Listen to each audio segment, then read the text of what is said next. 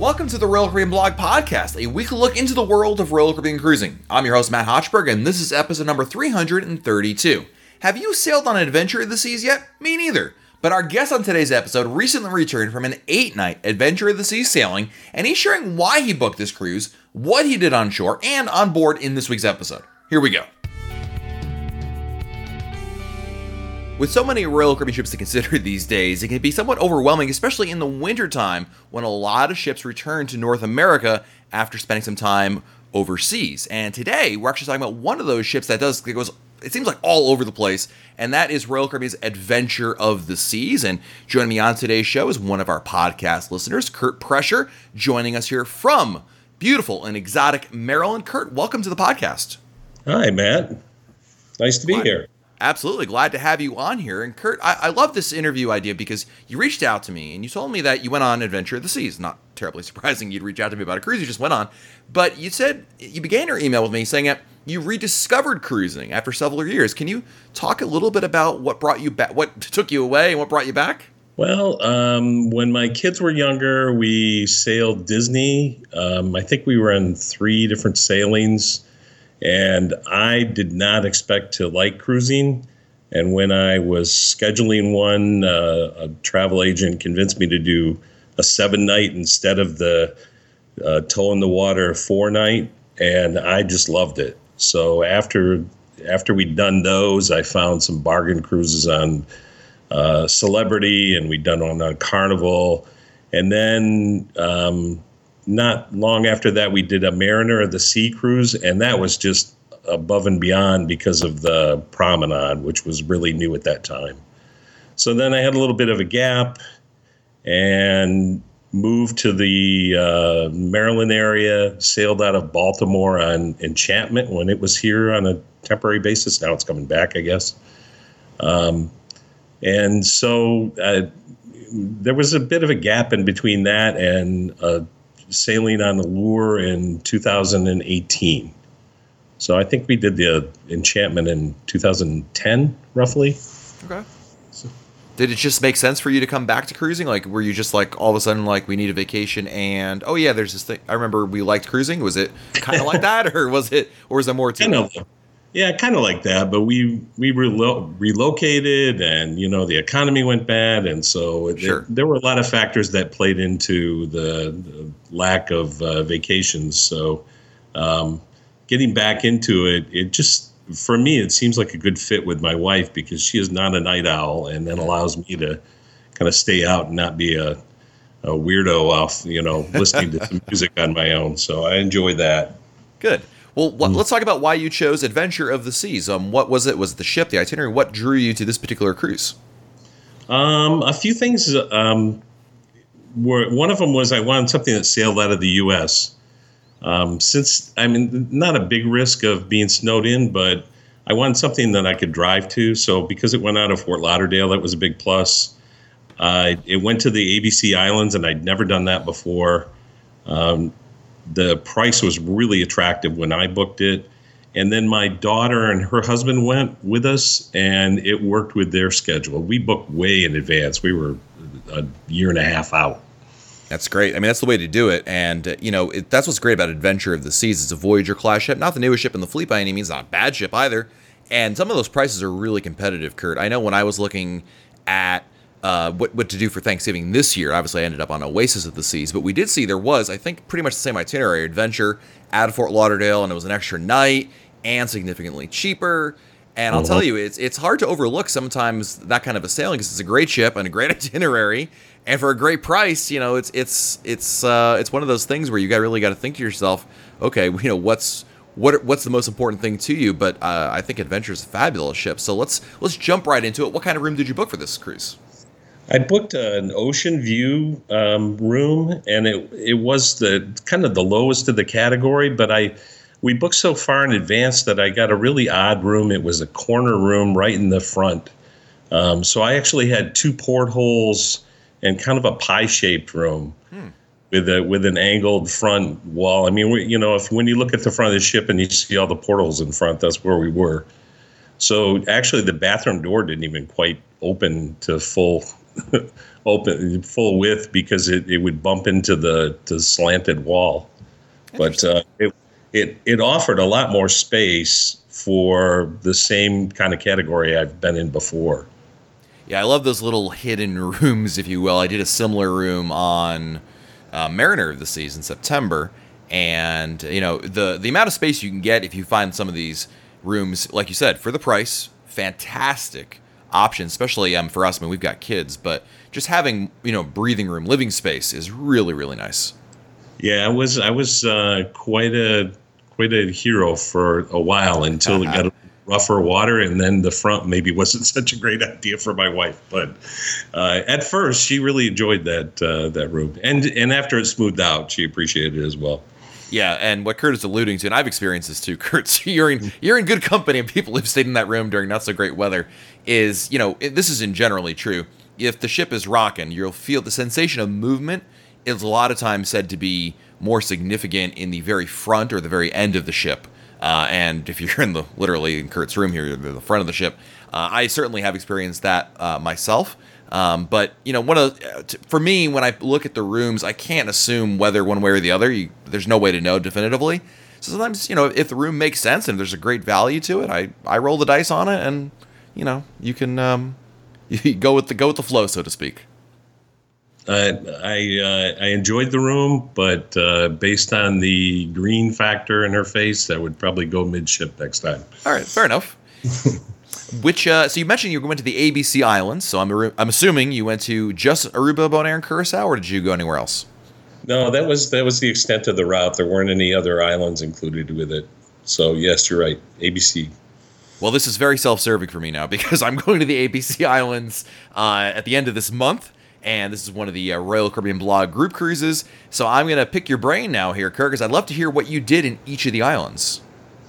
Well, we started backwards in alphabetical order. We went to Curacao first, and we went to the Curacao Distillery and enjoyed that tour. It's kind of a simple tour. There's a little bar at the end of it, and you just kind of relax and have a few samples of what they produce. And we met some nice people that were also on our ship and had a good time. So we cabbed up there and then went back to the shopping area, did a little bit of shopping, and then headed back to the ship. Nothing too strenuous that day. It was pretty warm though, so even a little bit of walking was enough that day. Nice. Yeah, the nice thing about Curacao is you could walk around downtown and just kind of spend some time, like you said, just enjoying the weather, being outdoors, or just shopping, dining, and what have you. How about Bonaire? Bonaire, we did something called woodwind snorkeling, which is pretty well known based on what the reviews I've seen, and that was a lot of fun and excellent value. I booked that outside of the ship shore excursions, and it was well rated on sites almost every site I ever looked at, TripAdvisor and whoever. Sure. And it was definitely a nice trip to take. The one thing that kept weighing on me was that I booked the afternoon and the return time was 4. All aboard was 4:30, and I kept thinking of your advice, but they assured me, and since we were the only ship there, I thought they got to have a pretty good plan to get us back. So we rolled the dice and went with it. So what time did you actually get back? Exactly at 4, and it was a very short walk back to the dock. Okay. In fact, we actually returned at a closer dock than where we'd taken off. So. Oh, interesting. Okay, that still would have given me heart palpitations, but I'm glad that you were able to enjoy it. I mean, and what Kurt is alluding to is when we do shore excursions in general, I'm always a big fan of getting, especially when you're doing them on your own, getting back, planning to get back multiple hours ahead of time of when the all aboard time is. And but hey, it worked for you. That's great. I'm glad to hear it. And go ahead. The interesting thing was we were really never out of sight of the ship, so that gave me a little more confidence.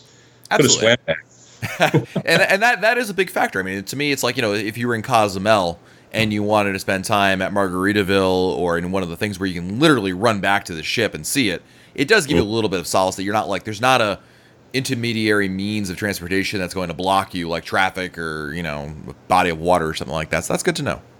Okay. And how about Aruba? Aruba, I planned on doing a taxi tour. I didn't have anything set up. I just wandered out onto the dock, and we started to talk to a cab driver, and there was another couple that was out there as well and looking kind of puzzled about what they were going to do. And we ended up suggesting they join us, and we spent the day driving around and checking out sites, which was it was a lot of fun. I enjoyed. There was only 4 of us, and we went to there's some rock formations, and because we had a well-traveled cab driver that lived all over the place, including Georgia in the U.S., and knew not only spoke very good English, but could do accents could do Southern accents. So, I mean, it was no problem understanding him, and he'd grown up in Aruba, so he was describing how he played in these rock formations when he was a kid, and that was a lot of fun. That's cool. I love when things like that kind of come together. You didn't have it planned necessarily, and and obviously, but to have it really, you met these folks from your cruise ship. You got to meet a great cab driver and a wonderful tour on top of all that. Seems like a great way to spend the day in Aruba, certainly. Yeah, it was really good. I enjoyed it. Nice. Let's go back to the ship now, and we talked about the room you already booked. How about dining? What was your approach for dining on Adventure of the Seas? We just did the main dining room. My wife and I did, and like I mentioned, I traveled with my daughter and her husband. They did a couple of specialty restaurants, and they really enjoyed those. I was very happy with the main dining room. We did have we had a problem with our table initially. There was a theme cruise on this sailing. There were about a third of the ship was a 50s music group, and so I guess the ship tried to accommodate them and squeeze some of the rest of us out. So we ended up at a 6-top table with 7 people, kind of looking at each other at one point.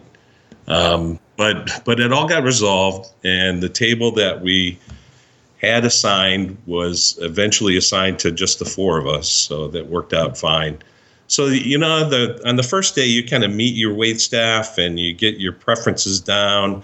That got a little skewed more towards the second day, but we definitely had a great wait staff and really enjoyed the main dining room. We were right by a window, so we watched out at the water while we were eating. It was great.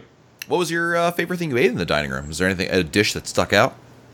Well, I definitely like the lobster tails, and I make a point after getting some tips from you about ordering Indian food, and so when we finally got that hooked up, I was all in on that.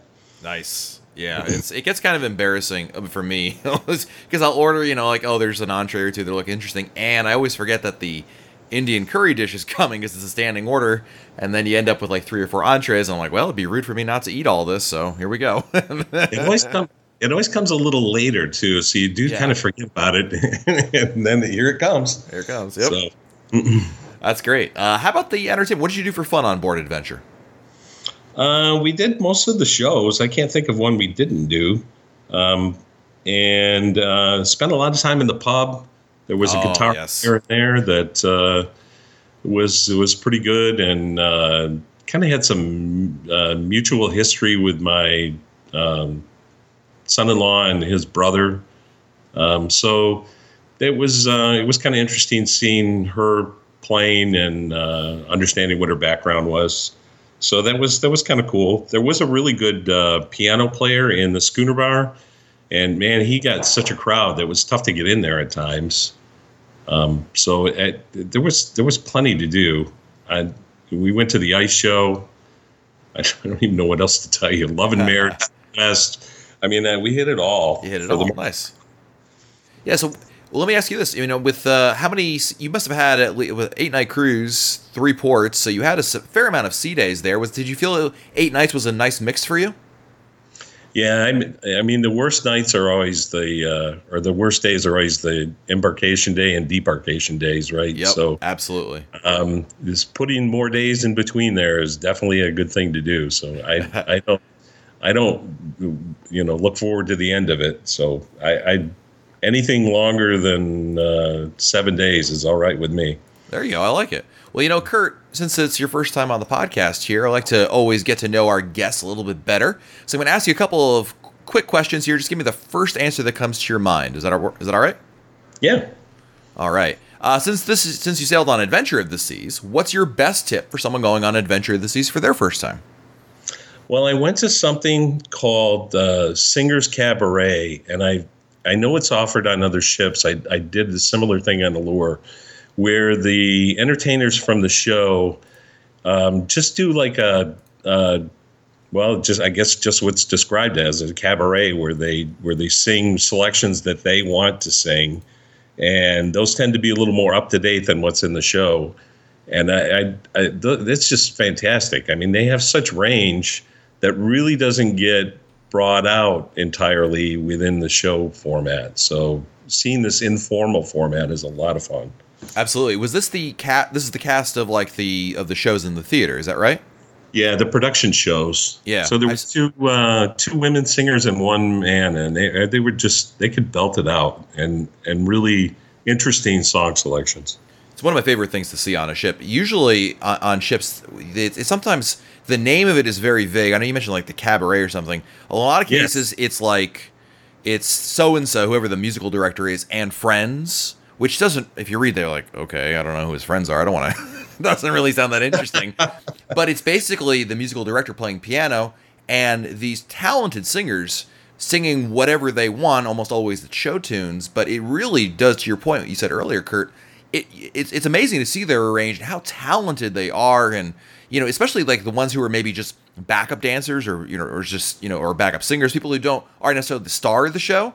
They really are all talented in many different ways, and it's really cool to see that and kind of see them perform what they're really interested in singing, Yeah, and you're right about the vague description, because it wasn't really highlighted, and I actually walked up to the cruise director and said, "Is this really, I've experienced this before. Is that what it's called?" Yeah. And he said, "Yeah, that's it." Oh, it's not advertised very well. It would be good if you let people know. And there was plenty of room. It was done in the Imperial Lounge, which had a fair amount of seating, and it was sparsely attended, I would say. Favorite restaurant on a Royal Caribbean ship? Well, we really did the main dining room for the most part. I did a few pieces of pizza in Cafe Promenade. Oh, I did do a burger in Johnny Rockets. So I was very satisfied. I tried to do as many meals there as I could, breakfast and lunch included. Nice. How about your preferred drink while on a Royal Caribbean cruise? Oh, boy. Had a lot of those. I had the drink package. I did a lot of Miami Vice you can't really beat, but after a while, the fruity drinks get a little tiring. So it was good to do something a little different than that. And I ended up drinking some dark rum on the rocks, and I kind of enjoyed that. I hadn't really done that before. Fantastic. Felt right on the ship. There you go. How about favorite port of call to visit?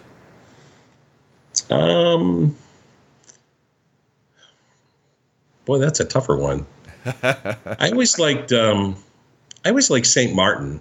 Yes. It's been a while since I've been there, but that's an interesting place. And lastly, what's your favorite song on the radio or your phone today? Oh, I was ready for that one. I've heard you ask that before. I like the Black Keys Go, which is a newer track. Oh, I haven't heard that one. I'll have to check it out. Yeah, awesome. It's a pretty jumpy new album, and that's one of the tracks off of it. And Kurt, you're going to be the inaugural person to ever answer this question. What is your next Royal Caribbean cruise? Oh, I've got one coming up. We are going on Anthem of the Seas in February. Ooh, and that is Anthem.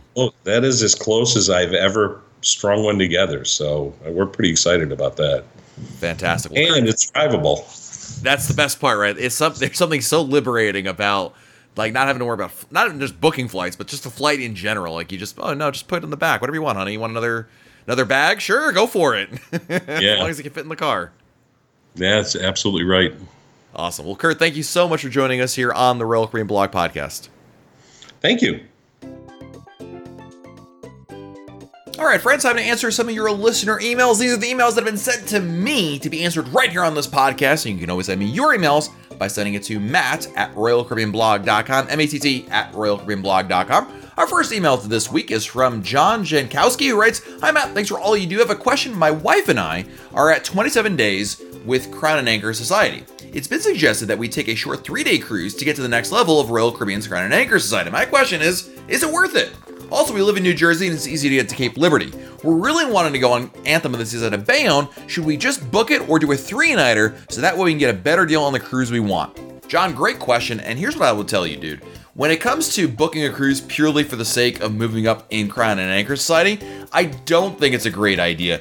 Look, I don't ever need an excuse to book another Royal Caribbean cruise. You don't have to twist my arm for it. So look, if you got the money and everything's fine, sure, why not? But I think booking another cruise purely to move up to the next level isn't as lucrative, or there's not really an ROI on that. I don't think it's really worth it in the grand scheme of things. I think you should book cruises you truly want to go on, and your Crown and Anchor Society status and what level you're at and when you move up should be secondary. I just don't think it's quite as important. It's nice to have, and certainly as a Diamond Plus member, there are some nice benefits to the status I enjoy, and even when you get up to Diamond itself. But again, I don't think that the benefits, the lucrative options available to you as an incentive when you move up to the next level are going to offset certainly the cost of that 3-night cruise. Now again, if you're saying, Matt, I'm looking for an excuse to book another cruise, hey, I am all about enabling that. But I would be remiss if I didn't tell you that booking a cruise purely to move up in the system, I think is a bit of a mistake. So good luck, John. Let me know what you end up choosing over there. Our next email is from PJ in Houston, Texas, writes, "Been catching up on podcasts and just today listening to the wrap-up episode from the Anthem of the Seas Royal Caribbean Blog Group Cruise in July. In that episode, you said, quote, there's still time to sign up for the Freedom Group Cruise unless you're listening to this episode in November, in which case it's already passed. Well, today is November 1st, so I turned to my wife and said, he's talking to me. Keep up the great work on the show. Been on several cruises, but only one Royal Caribbean so far. Looking forward to more and getting great info from you." PJ, thanks so much for the email, and it's funny. Oftentimes, I've done this before where I'll just randomly throw out a date in the future, and then somebody sends me an email, I'm like, hey, I just heard that one. And there you go. If only I could do that with winning lottery numbers, then everything would be better. Next, we have an email from Matt M, who writes, "Thanks for your great guidance. We finally completed our first ever cruise to New England and Canada, leaving from Boston. I believe this is your group cruise next year and hope the cruise company I've attached will help you out. Of the 2 parking locations, the one next door to the terminal is definitely the best, as you can walk to the terminal from there. It's $30 a day at this time. Royal Caribbean site seems to push the off-site parking at $25, but it's a 5-minute bus ride to the terminal. We live in Connecticut, and we're going to Bar Harbor for the first time. When you head there, especially if the colors are starting, take a ride to the top of Cadillac Mountain. Should be on the list unless the weather is bad. So many fellow cruisers never made the trip and were regretting after hearing about it. It is the highest point on the eastern seaboard, about 1,530 feet, and the first location in the United States to get sunlight. It also offers nice views of the town and a distant view of your ship. Can share a few old pictures if curious. In Halifax, the All Things Canadian tour was good, but a lot of seat time in the coach. We took it. The 10 Things tour, so we heard, sounded much better. Thanks again for all you do." Matt, thank you so much for sharing the tips and advice, especially about what to do or not to do in both Halifax and Bar Harbor, and of course the parking advice. While I don't think I'll be parking a car there because I don't live there anymore, I'm sure there's gonna be some helpful stuff for other folks who are taking a cruise out of Boston. And I agree when it comes to, in principle here, when you're going to a cruise port and you're driving your own car, always park at whatever facility is closest to the port, whatever is easiest, especially if you can avoid any kind of bus ride or shuttle ride.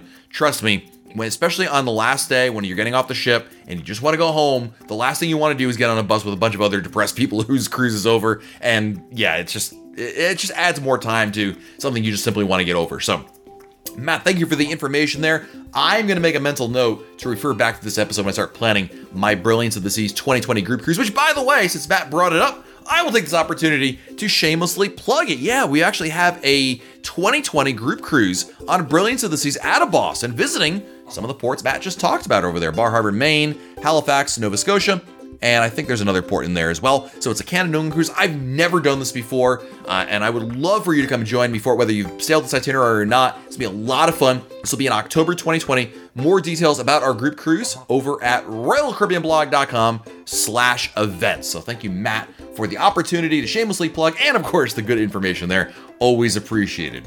Next up, we have an email from Marianne, who writes, "Thank you for your informative podcast, which I only recently became aware of. It is most helpful.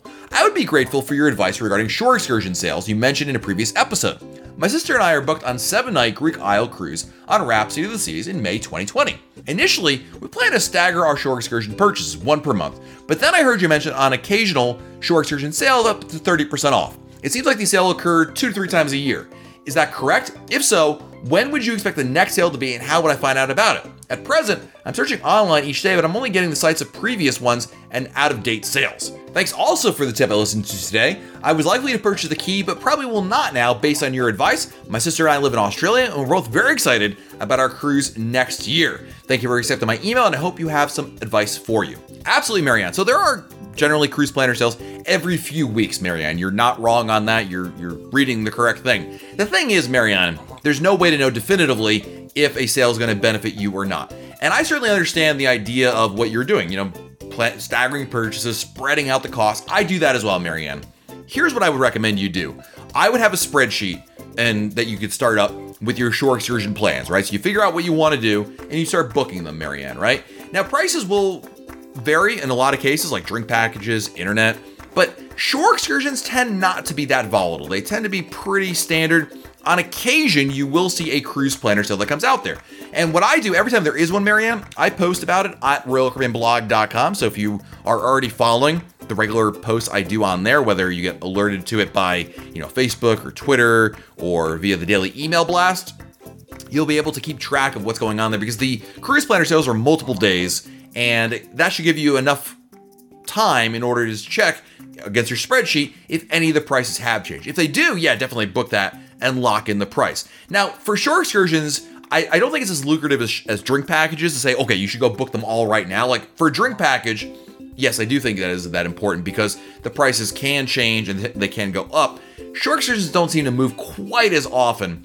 And it's not to say that when there is a cruise planner sale, Marianne, that all excursions are on sale. Usually it's only a couple of them, and it's impossible to know ahead of time which they will be. So I feel like if you're gonna roll the dice and follow your strategy here of doing one per month, I actually don't think that's a bad idea from a shore excursion standpoint, but you definitely want to, every time there is a cruise planner sale, time out, look at what's available, compare it to what the price was before in your spreadsheet, and then obviously if you have to make an additional purchase, take advantage of a lower price, then you can go for it. But again, I want to temper your expectations when it comes to shore excursion sales.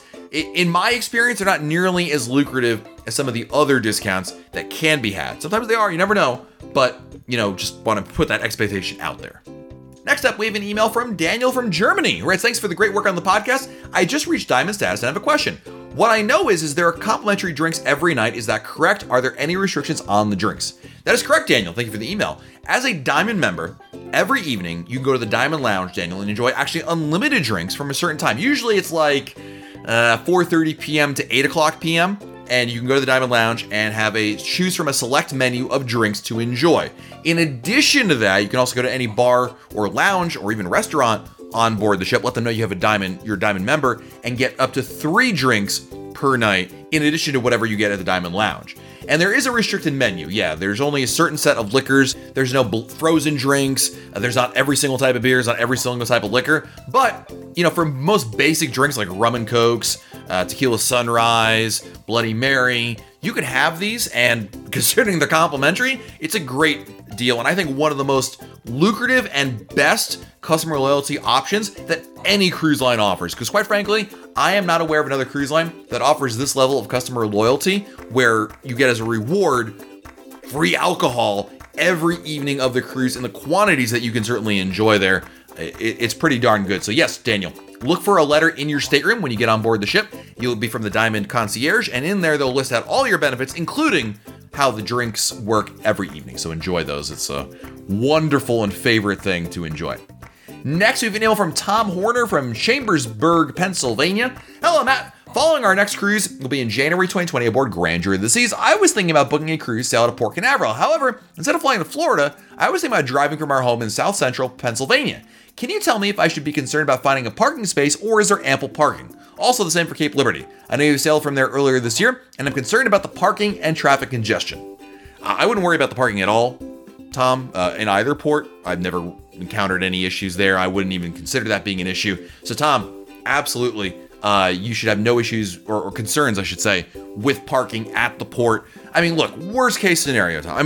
Worst case scenario, for some strange reason, the parking garages or lots in both Cape Liberty and or Port Canaveral are full. Not to worry, there is ample off-site parking at third-party providers. And a simple Google search, you pull over to the side of the road, pull up your phone, go to Google, go to Yelp, type in, parking, and I'm sure you'll find some great choices there for you. So the bottom line is there's just nothing to worry about that you would ever get to the cruise port and not have a place to park your car within a reasonable amount of distance. And Tom also writes, finally, Matt, in response to your recent video about things one must do on a Royal Caribbean cruise, though we've only sailed on 5 with Royal Caribbean, I make sure I have a beer or drink of the day in the Viking Crown Lounge next to a window. I really enjoy the view of the pool and surrounding ocean. Thanks again for your time and smooth sailing on your upcoming cruises. Tom, thanks so much for the tip. And dude, I agree. There's nothing like having a great drink, especially maybe if it's on the first day of your cruise, by a window, watching the ocean go by. It's very relaxing and one of those really reassuring moments where you kind of say to yourself, yeah, I'm on a cruise now. It becomes real, if you will. Next, we have an email from Zach who writes, hey Matt, longtime listener, but this is my first time writing in. Wanted to ask a question, but also maybe give you a little tidbit for the podcast.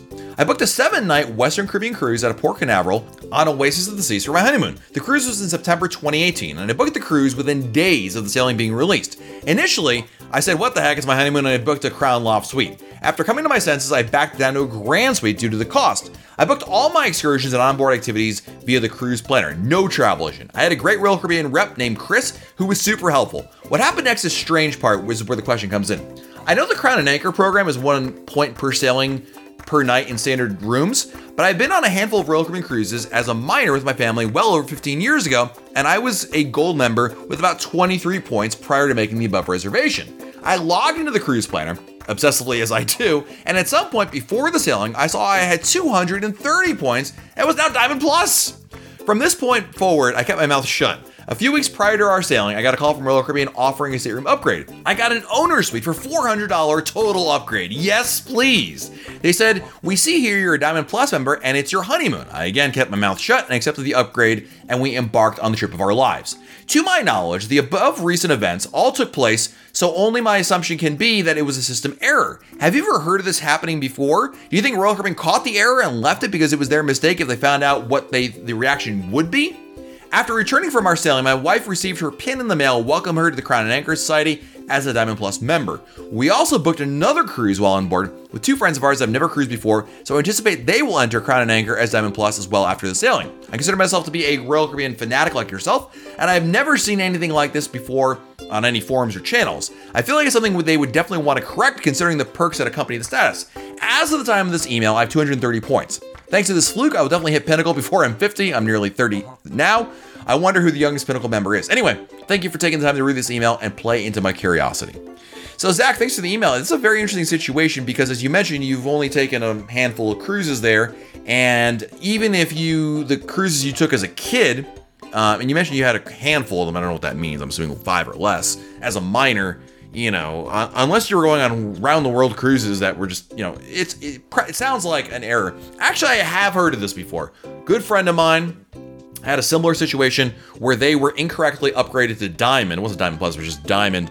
I forget the circumstances around it, but essentially it boiled down to the husband was incorrectly set as Diamond and the spouse was not. That was kind of the weird thing about this. And they wrote it out for a little bit, but it ended up causing more problems than it solved because the spouse was always not Diamond and they were not accruing points at the right pace. And essentially what they ended up doing on one sailing was going to the loyalty ambassador on board and saying, look, I don't know what's going on, but we've been incorrectly set at the status. Although we love being at the status, it's kind of messing some things up, so we want to be all on the same page. And they did fix it, and yes, they did take away some of those points corresponding to that. It does, based on everything I'm hearing from you, Zach, it does sound like that it's a mistake. And I would be curious after your next sailing, again, if you're still accruing points or if it's not. And of course, if you and your wife are at the same status or not. The bottom line is you might want to go to Loyalty Ambassador on board a ship and let them know, hey, look, something's going on here. I mean, it's not your fault. You're not like stealing anything. You're not like, this isn't your fault. Like you didn't, hack the system. It's their system not working correctly. And again, I would think in the grand scheme of things, especially to be able to take advantage of the full benefits you enjoy, as well as being invited to certain things, blah, blah, blah, blah, you might want to consider taking care of that sooner than later to remedy the situation. But again, I'm not familiar with it is possible that it's legit. Again, I don't know your entire status there, your cruising history. I know you mentioned some of that stuff, but I don't know. Maybe I'm the type of person who just like errs on the side of caution and would be like, look, let's just get this taken care of to make sure everything's on the up and up. And that's what I would do. But I can certainly understand where you're coming from there, Zach. And I appreciate the email. It's an interesting question, one we have not tackled over here. Next email is from Cruisin' Susan, who writes, in the middle of the night, I thought of an idea for a podcast. I thought it would be very interesting if you could interview someone who's done classes on transatlantic cruises. When we did it at Harmony Transatlantic, there were classes for watercolors and knitting. I would love to know how they get things like the position, what are the perks of that, how many people they plan for, etc., and so forth. Susan, thanks for the email. It's a really interesting question. Of course, on certain sailings, especially longer sailings or more exotic sailings, you will get different activities on board that are led by non-Royal Caribbean crew members to go over certain specialized activities. There are history courses. There are art courses that Susan referred to, watercolors and knitting as an example. There's a variety. There's lectures on the ports you're about to visit. It's kind of interesting. Now, again, on Caribbean itineraries, not so much. But if you ever go to Alaska, if you go to Europe, if you're doing a longer sailing, a transatlantic, like Susan is talking about here, you may have this opportunity because Royal Caribbean is looking for ways to kind of fill in some of the gaps of programming, because especially on longer sailings like a transatlantic, you can't run the usual 7-night offerings. So they have more demand for that. And that's really interesting. I don't know anyone like firsthand that is of this person because they are not employees of Royal Caribbean.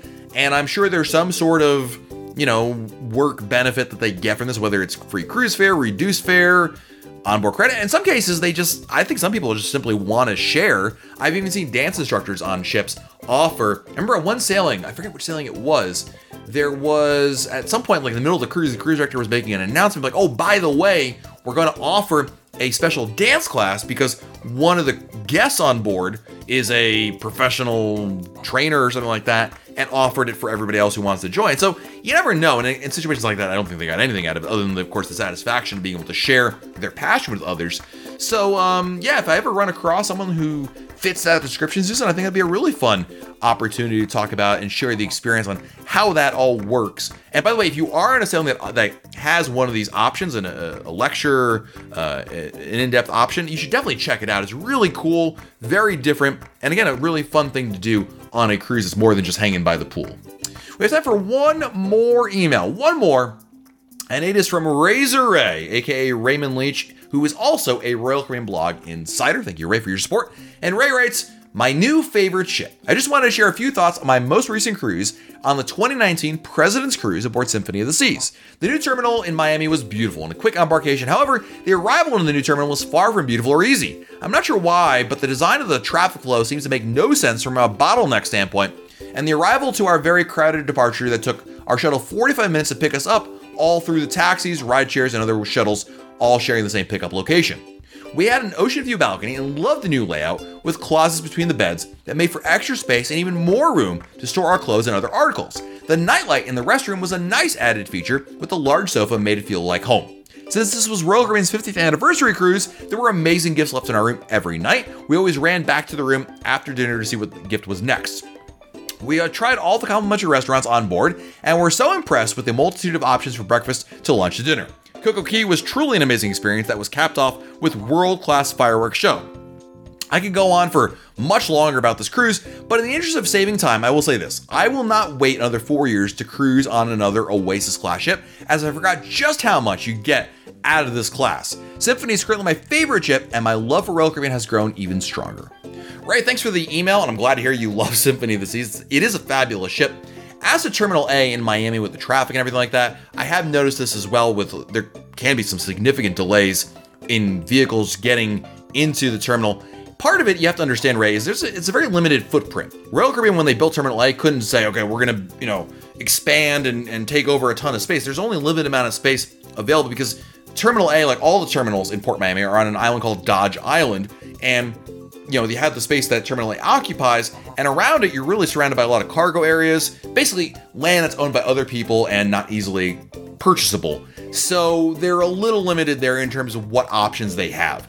And I have encountered these type of situations where there is a lot of traffic. I think in Terminal A in Miami, first and foremost, you should get there earlier than later. I would definitely recommend getting to the terminal closer to 10 a.m. than even 11 a.m. because of this issue. Likewise, if you are concerned about timing and getting out of Terminal A when your cruise is over to get to the airport or back wherever, you definitely want to be among the first people off the ship. As an example, when I got off the Oasis of the Seas last week, we disembarked pretty early. I think it was about 7:30 a.m. I think it was closer to 7 a.m.